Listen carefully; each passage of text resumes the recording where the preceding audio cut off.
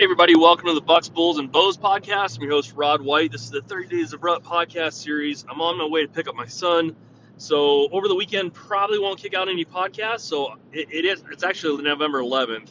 I'm going to pick him up from school. Well, not from school, but unfortunately, I think the guy should be able to pick up his kid from school, but apparently the court system doesn't think so. So whatevs.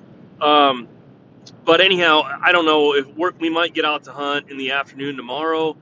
I kind of doubt in the morning. He doesn't like to wake up real early yet. He's just a kid, so I'm not going to push him to do anything. If he wants to run out there and try to shoot a deer, we're going to run out there and try to shoot a deer, pop a ground blind on the ground or something, and try to get her done. But I actually got a buddy who's got a food plot. He's kind enough to let us hunt over that. So probably our highest odds of just shooting a deer, which is pretty much all my son wants to get a crack at, is just a deer. So we had a buck.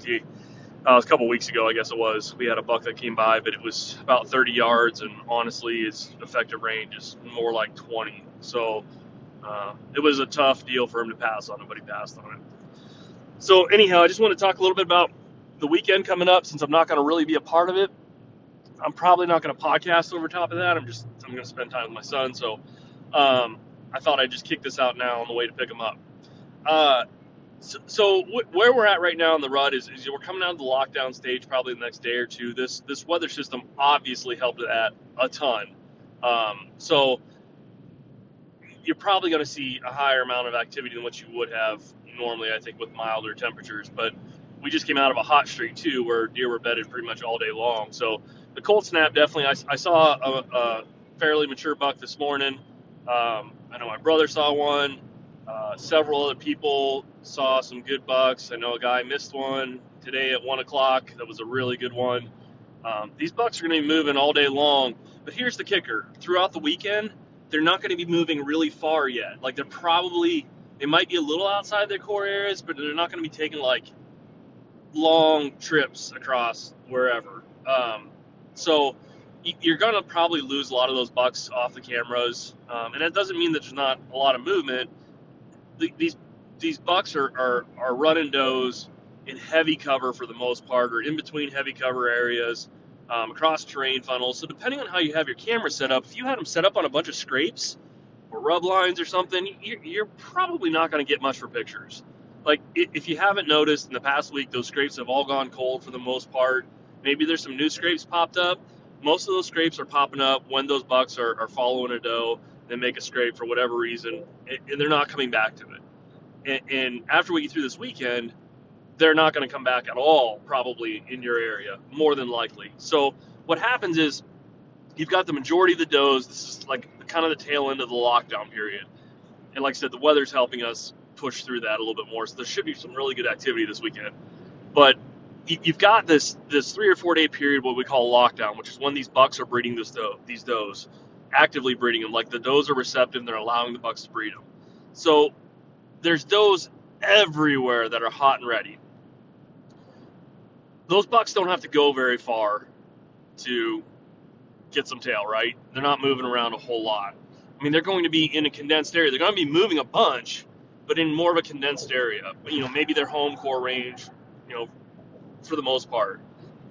After this week, though, or after this weekend, probably, most likely, and every deer's got a different personality, but the majority of those bucks are probably going to start to roam long distances because those does have all come out of estrus, and not all of them by any means, but a large portion of does are coming out of estrus, and because of that, those bucks are going to be starting to roam areas they don't normally roam because they've already had that tail and they want the tail bad, and they're going to go wherever they have to get that. And after they've exhausted their regular areas and none of these does are in estrus, they bump them again. Like you'll see this behavior the last couple days of the lockdown, and then they'll bump them or whatever, and then they just move on to the next. Kind of like the pre-rut. Like it's almost like we're going backwards in time.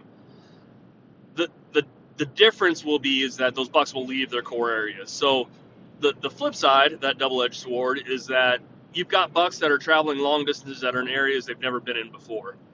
They're highly susceptible to calling, and I'm talking about next week. If you see a buck by himself, by all means, you certainly could call that buck in. For me, I'm not doing a bunch of blind rattling right now because that's a question I'm getting about rattling and grunting. I'm not doing that blindly right now. Maybe I'll do a grunt here or there because I don't think it really affects the does that much. But rattling sometimes can make does come unglued. Sometimes they'll come to the antlers, which is bizarre, but sometimes they do. And if they come, obviously some bucks are possibly going to follow them if they're in estrus. But I guess it's really not that odd. They're probably going to see what other suitors in the area. I would guess. I don't know. Just a speculation. So my point is that this weekend should be good because of the cold front. Your bucks, local bucks, may still be around somewhat in odd places compared to where your cameras are, but most likely in heavy cover. They're going to be pushing around bedding areas, in between bedding areas. Find those terrain funnels that come up, like terrain funnels, like meaning ditches that come up at steep angles where deer are not likely to cross those ditches, and so they go up around those, and where those meet kind of some heavy honeysuckle ridges. Like those are money spots right now. Also, too, river bottoms are going to start being really productive, and not that they weren't a little bit earlier, but as these bucks start to travel long distances, river corridors are phenomenal, and it gets better the later we go.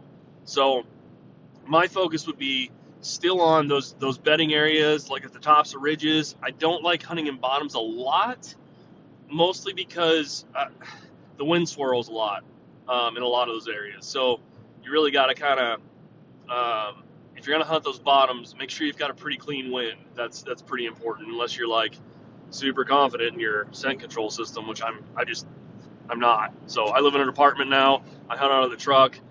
There's not much scent control going on. So for me, I'm just hunting with the wind, which is why, again, going back to the saddle setup, that's why I like the saddle setup. It's because I can pop in pretty much any tree with that Lone Wolf 0.5 stand. It's a pretty killer setup. But yeah, for the most part, calling, I would say I wouldn't blindly be rattling. I think you can do more damage than good right now. That will change after the weekend, going into maybe mid next week or early next week, depending on conditions. Those bucks, like I say, if they're traveling and they hear some rattling, anything that makes them suspect that there are does nearby or chase going on, even you walking to your stand or walking from your stand, them hearing you in the leaves, depending on how you're walking, if you're dragging your feet or not, that may, to them, may signify that there's a chase going on or something. And don't be surprised. Always be ready with your bow, walking to and from your stands. If you're traveling during legal shooting hours, I don't necessarily get into where I'm hunting at a lot of times before dark, because a lot of times I don't even know where I'm going exactly.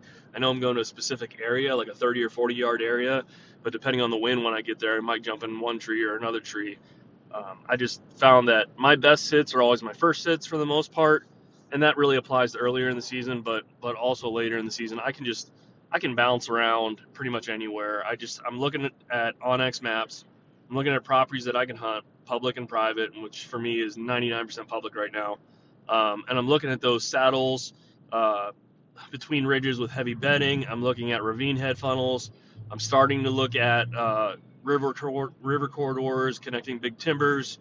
And then later on, towards the mid to end of the week next week, I'll be looking in really different kind of places where you wouldn't expect. But they served me well in the past, and places in which you generally don't see a lot of deer in, but they are in during that time period. And I'll explain that why later on as we move into that time period. So hope that helps. I just wanted to expand on some of that stuff going into the weekend. And like I said, I'll probably kick this out tomorrow morning or something. If we go out hunting, I'll give you guys updates of me and my son are doing them.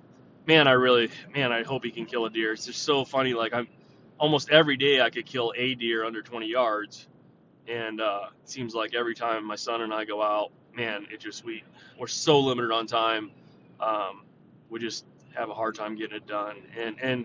And quite honestly, he's not quite ready yet. He's getting there, but not quite ready yet with a stand system. Like, I can't bring him up and pop him into stands like I'm doing. He just doesn't have the time to put into that. So I'm sure a lot of you guys can relate that have kids. So best of luck to all of you out there. It's going to be a cold one. One suggestion I would have for clothing, really good piece of gear, heated vests. Just throwing that out there because it was wicked cold today. It was sitting in the stand.